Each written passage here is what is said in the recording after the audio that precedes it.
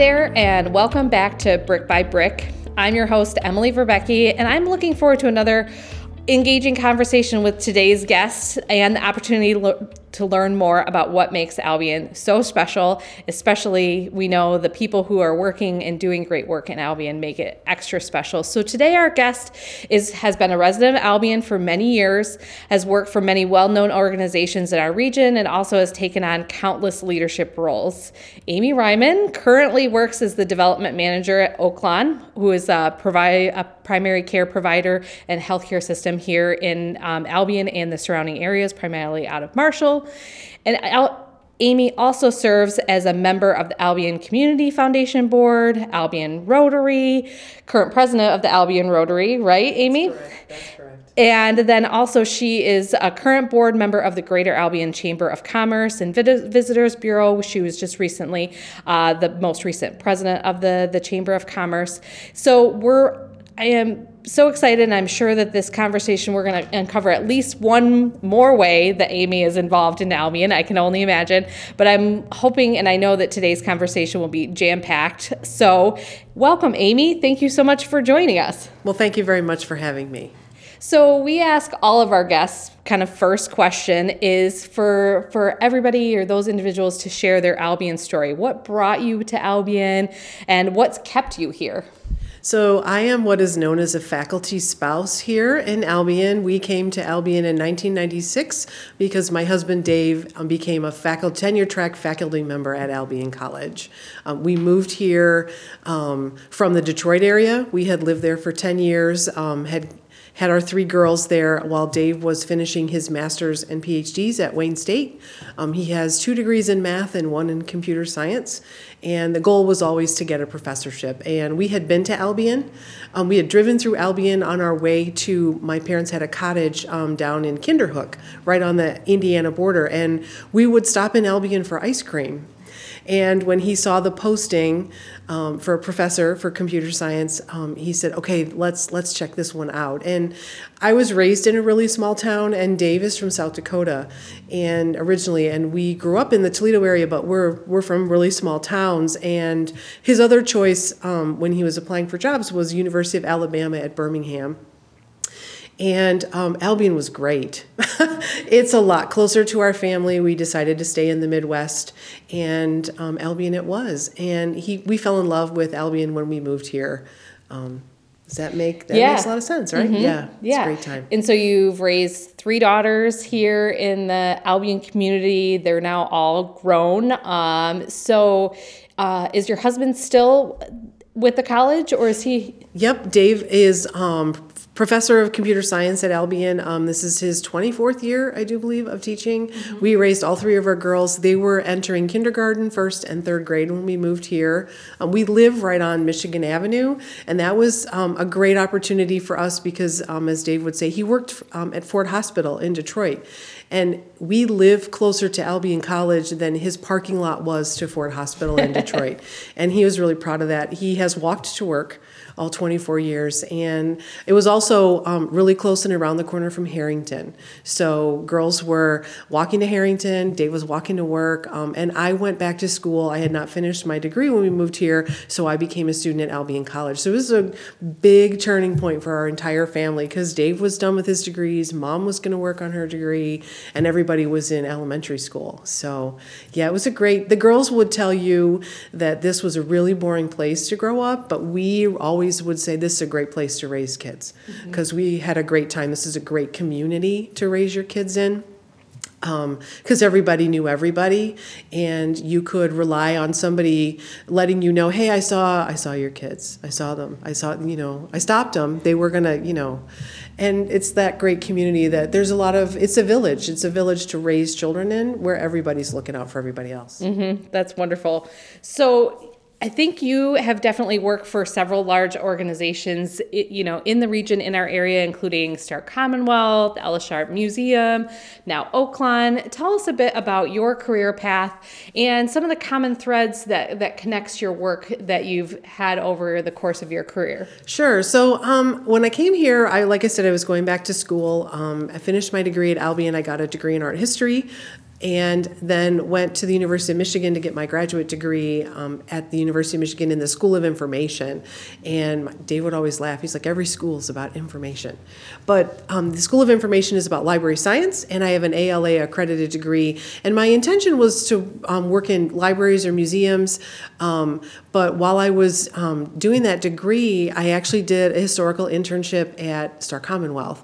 And they had been calling the library I was working at in Ann Arbor and saying, we really want an intern to come help us with our history. And the programs manager looked at me and said, don't you live in Albion? Can't you spend a day not commuting to Ann Arbor and go help them out? They've got really great stuff. And my advisor at the time said, and you could probably turn this into a job. At the same time, they were posting a job for a professional records manager and an archivist. And so while I was working on their stuff, I applied for it. And they said, we did a national search. I said, not only do I live here, I'm actually working on your campus right now. And they're like, wow, that's really great. So archives and libraries are a passion of mine. Starr is a really great, I always talk about Starr when I talk about my career, and I was their corporate archivist. So I took care of their archive. I created an archive for them because everything was kind of all over. I was in every attic and basement and crawl space looking for the stuff that had been in nooks and crannies. And there would be fun times where longtime employees would be like, I have this thing in my desk. I have this, scrapbook, and I wanted it to be safe. But now that you're here, it can be safe with you. And I'm like, yes, please give me that notebook about George Washington Carver or, other things that had happened. And then I also worked with Starr with their other sites in Van Wert and Columbus, working on their history and managing their corporate art collection. So a lot of people don't realize that Starr, one of their pieces of their asset base is their fine arts collection. Floyd Starr collected a lot of fine art and a lot of Asian art, and it's a big part of their asset base. And so there's a museum on campus, and I was directed that museum and worked with their fine arts, their paintings and their sculpture.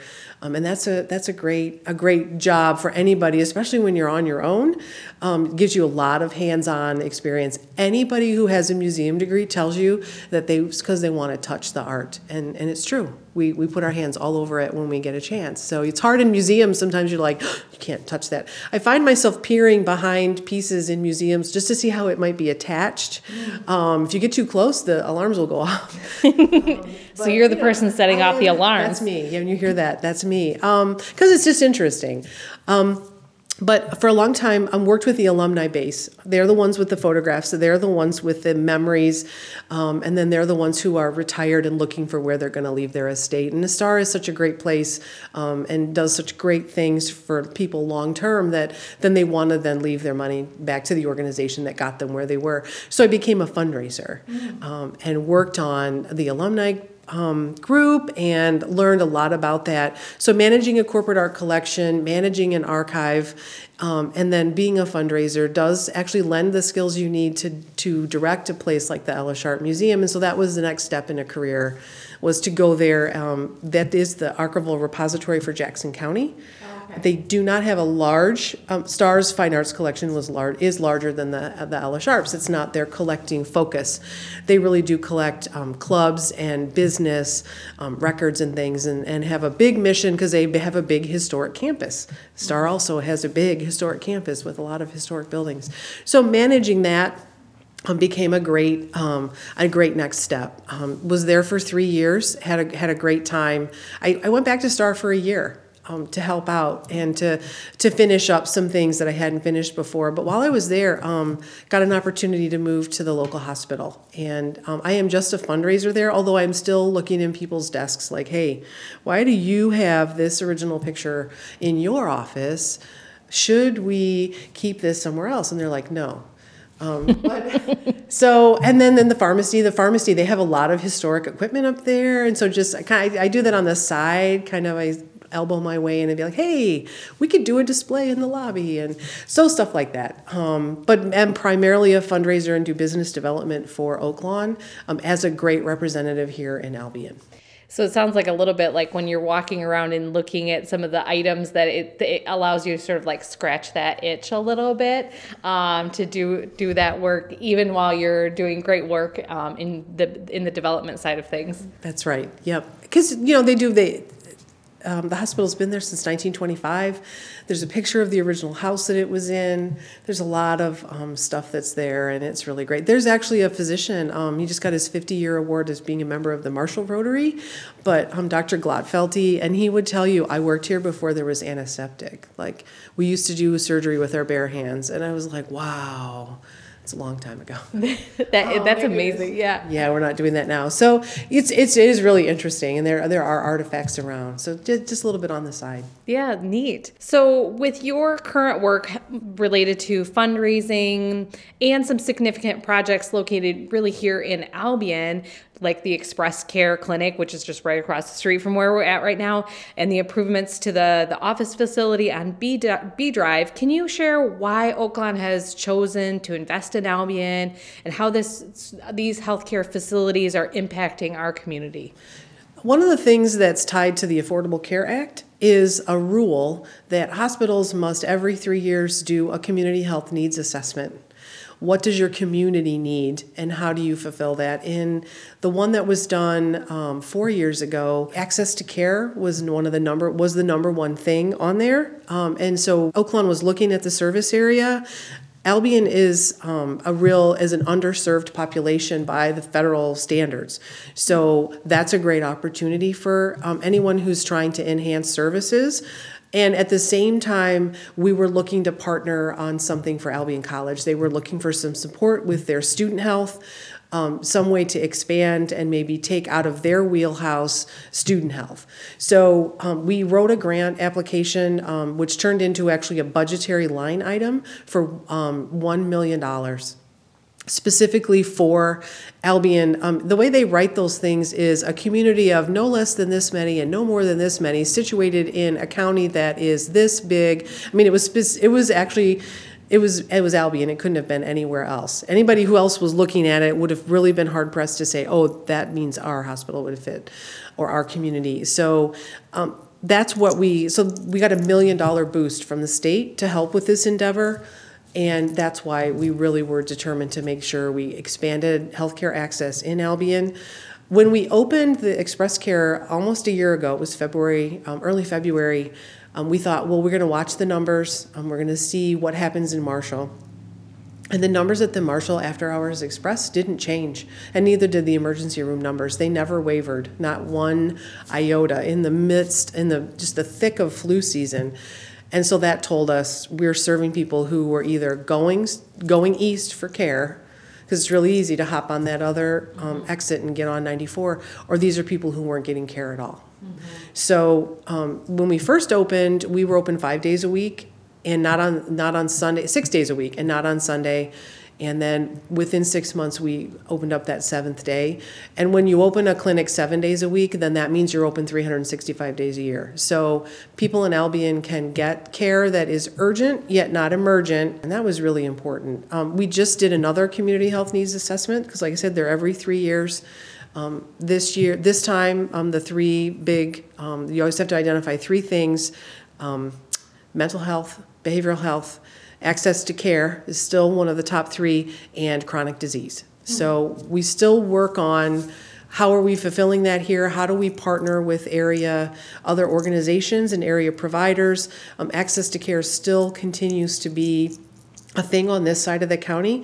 We have supported down at the Ralph and Mary Cram Medical Center, putting in vision and hearing testing, especially for our seniors and our underserved people who can't travel anywhere else to get that. So those things are going to be going in down there. I think they're already in process.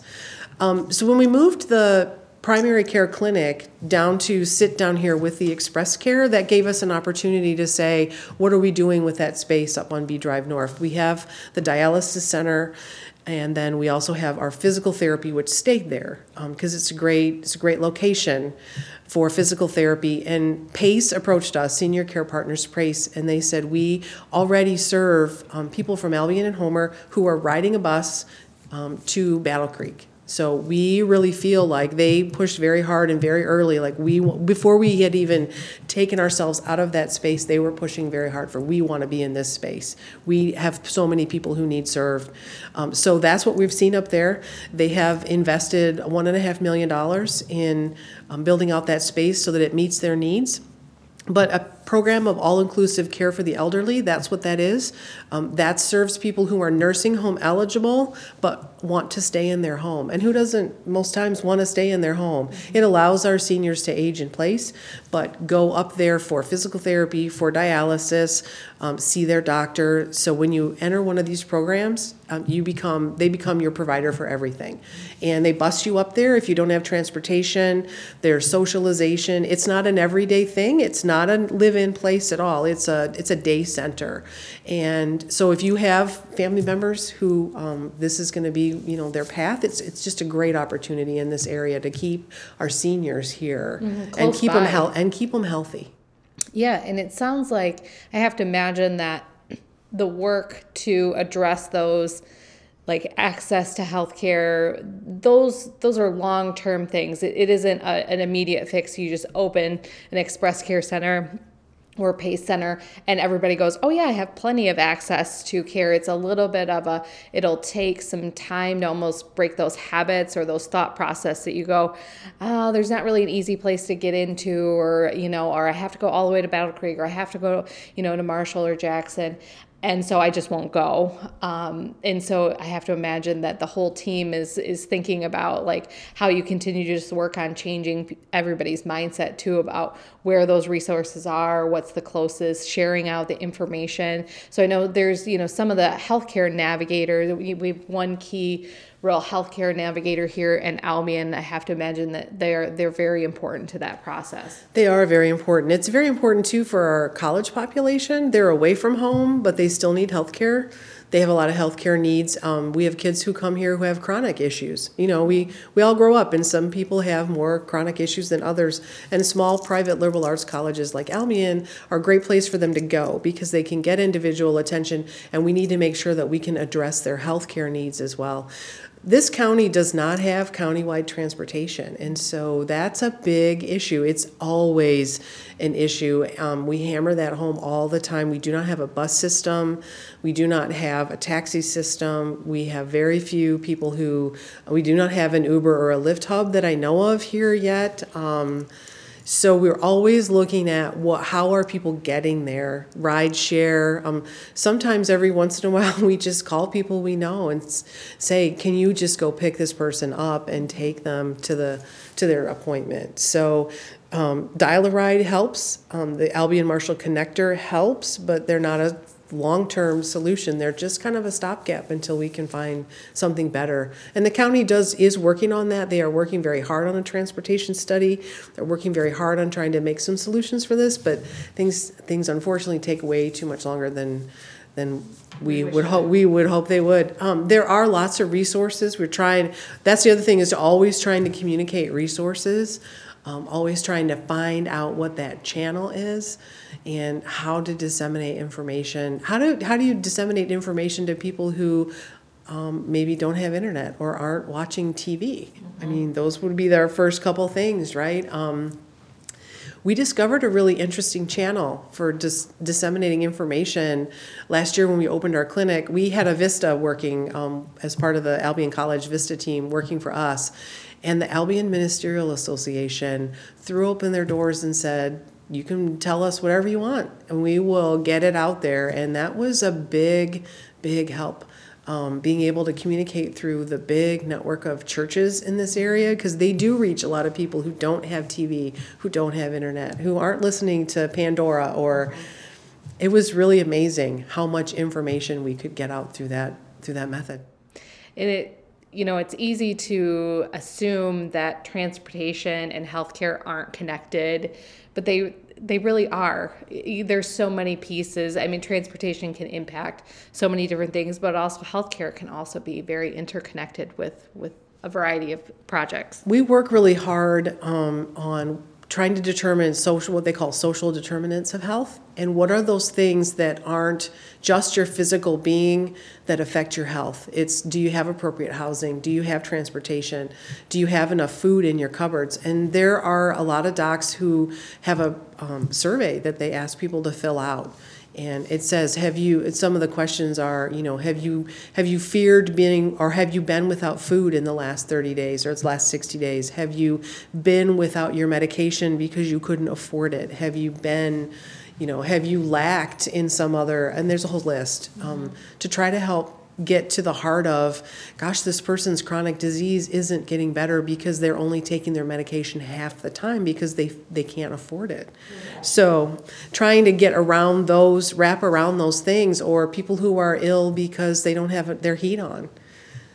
Those things affect your long-term health, and we try to get to what those are, and try to solve them when we can. Mm-hmm. Yeah.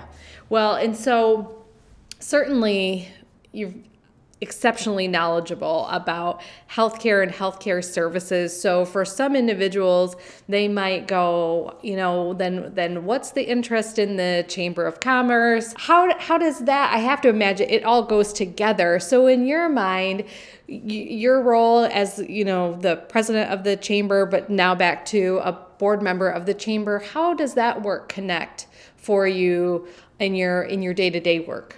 Well, when you lead a nonprofit like a museum, and you work in nonprofits for so long, you get a good appreciation for what it takes to make them run. And for me, it just is an opportunity to help organizations just run. I'm going to throw out there, because I know that she'll say something if I don't say it, I'm also on the board of the Albion Historical Society, which is, again, a passion. But you want the places in town to be well run. You want them to have opportunities, and you want take advantage of those opportunities to serve. I find it really important. I find it really meaningful. When we first moved here, I was on the library board. Before it was a district library, I go back to the public library days. So board service is something I really enjoy. And actually, as part of the certification that I have a certified fundraising qualification, and you have to do service. You have to do public service as part of that. And so serving on these boards helps with that. And part of being an archivist, this is a part of my own personal story. I used to do like career day talks at Starr to some of the kids, and I would say, I was just that busybody as a kid, and I, had read about everything. I was the gossip. I knew everything that was going on in high school, and that leads you to an archives career. And you just like knowing I just like knowing what's going on. I just like knowing, what's happening where and who's doing what, and how can I help? How can we tie it together? How can we all work together? That's what I love about the chamber. You just get to know everything fun that's going on in town. This has got to be the best time to live in Albion. There's so much going on, and so much of it is positive, and it's just growing and growing. I know that my girls come home sometimes. One of them still lives here, so not Elizabeth, but the other two, they're like, sometimes it doesn't feel like we're in Albion. And I'm like, yeah, well, I know you live someplace hip and cool, but we're going to live someplace hip and cool too, because we have all these great things that are going on.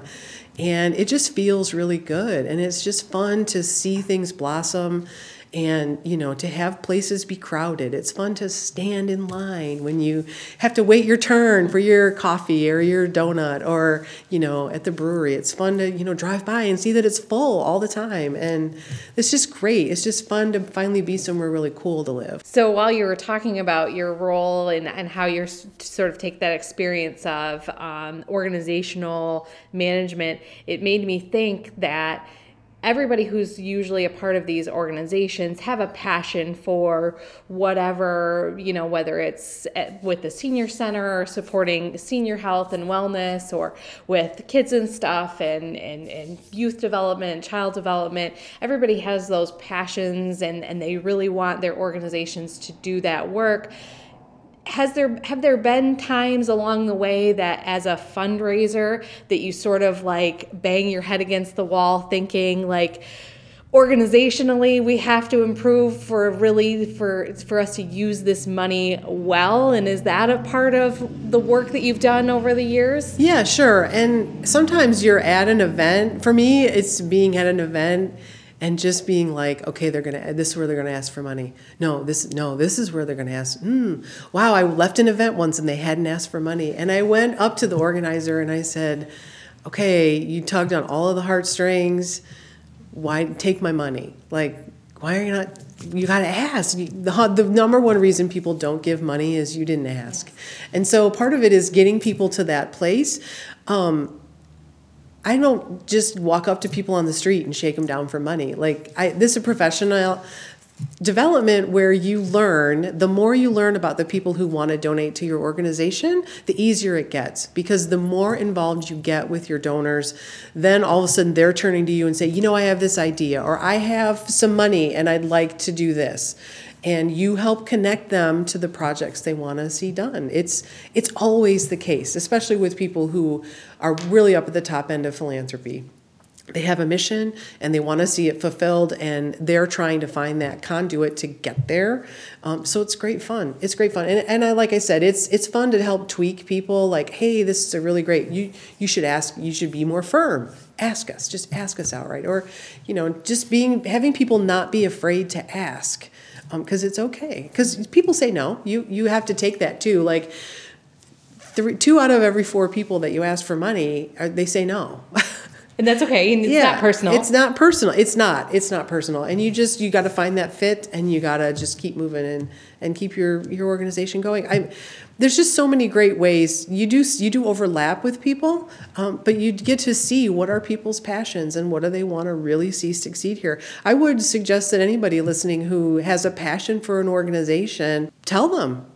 You can tell them a couple different ways. You can write them a check. You can show up at their events and be enthusiastic. And not everybody who's on a board is writing a big check. Everybody who's on a board has passion and has something that they want to provide. So if that's your passion, you should stand up and let people know you'd like to help, because the more hands, many hands make light work. Isn't that the phrase? Mm-hmm. So it's fun to have lots of people be involved and do that. A lot of people don't have time.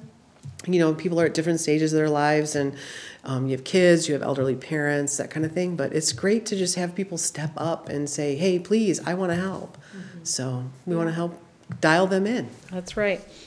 So you have been here in Albion, I won't ask how many years, but you've been here long enough to see Albion in a lot of different stages of its quote-unquote life, its lifetime. And what are things that you envision for Albion in the future? That's a great question. We're getting there. I'd really like to see a few less empty houses. I mean, we're starting to see that. I'd like to see downtown full. I'd like there not be such big gaps in between things you can do. We try very hard to entertain ourselves here in Albion, trivia nights and just everything. I just would like to see more of it. I know that we talk a lot about senior housing. I think we're getting there. Every once in a while we say to ourselves, maybe we should just buy a lot and build something really senior friendly and live out our days in it, and then it'll get sold to somebody else. That's a practical thing. Because we see that people want to age here. We're trying to help people age in place. And hopefully the PACE Center that's going in helps. It's great to have this multi-generational stuff. The college thriving is a really important part of it. I think we've seen more college town integration recently than we've seen in a long time. They have that Cass Street. I walk down that Cass Street, that lit pathway all the time, because it goes from my house downtown. It's great.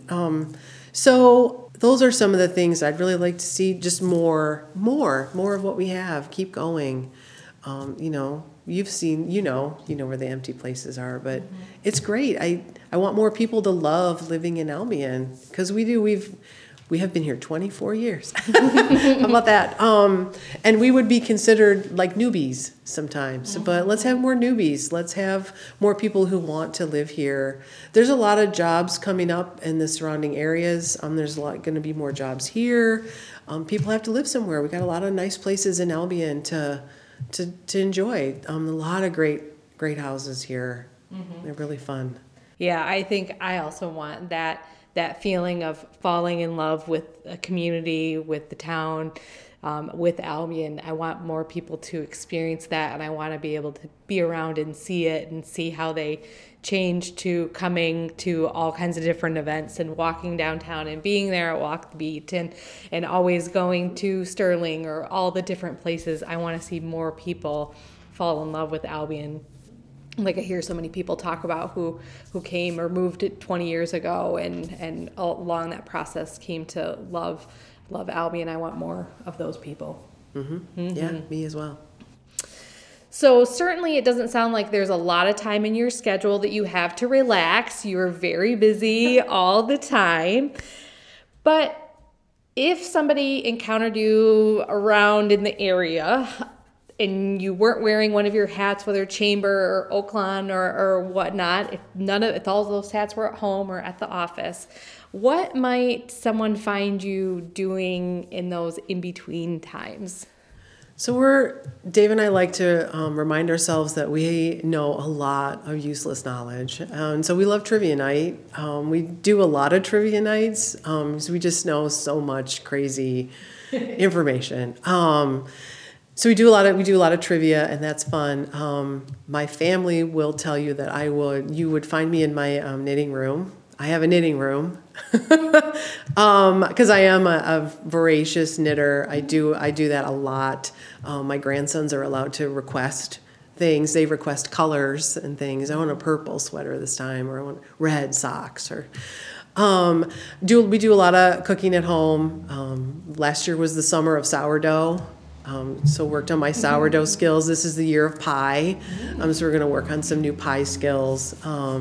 We do a lot of work on our house.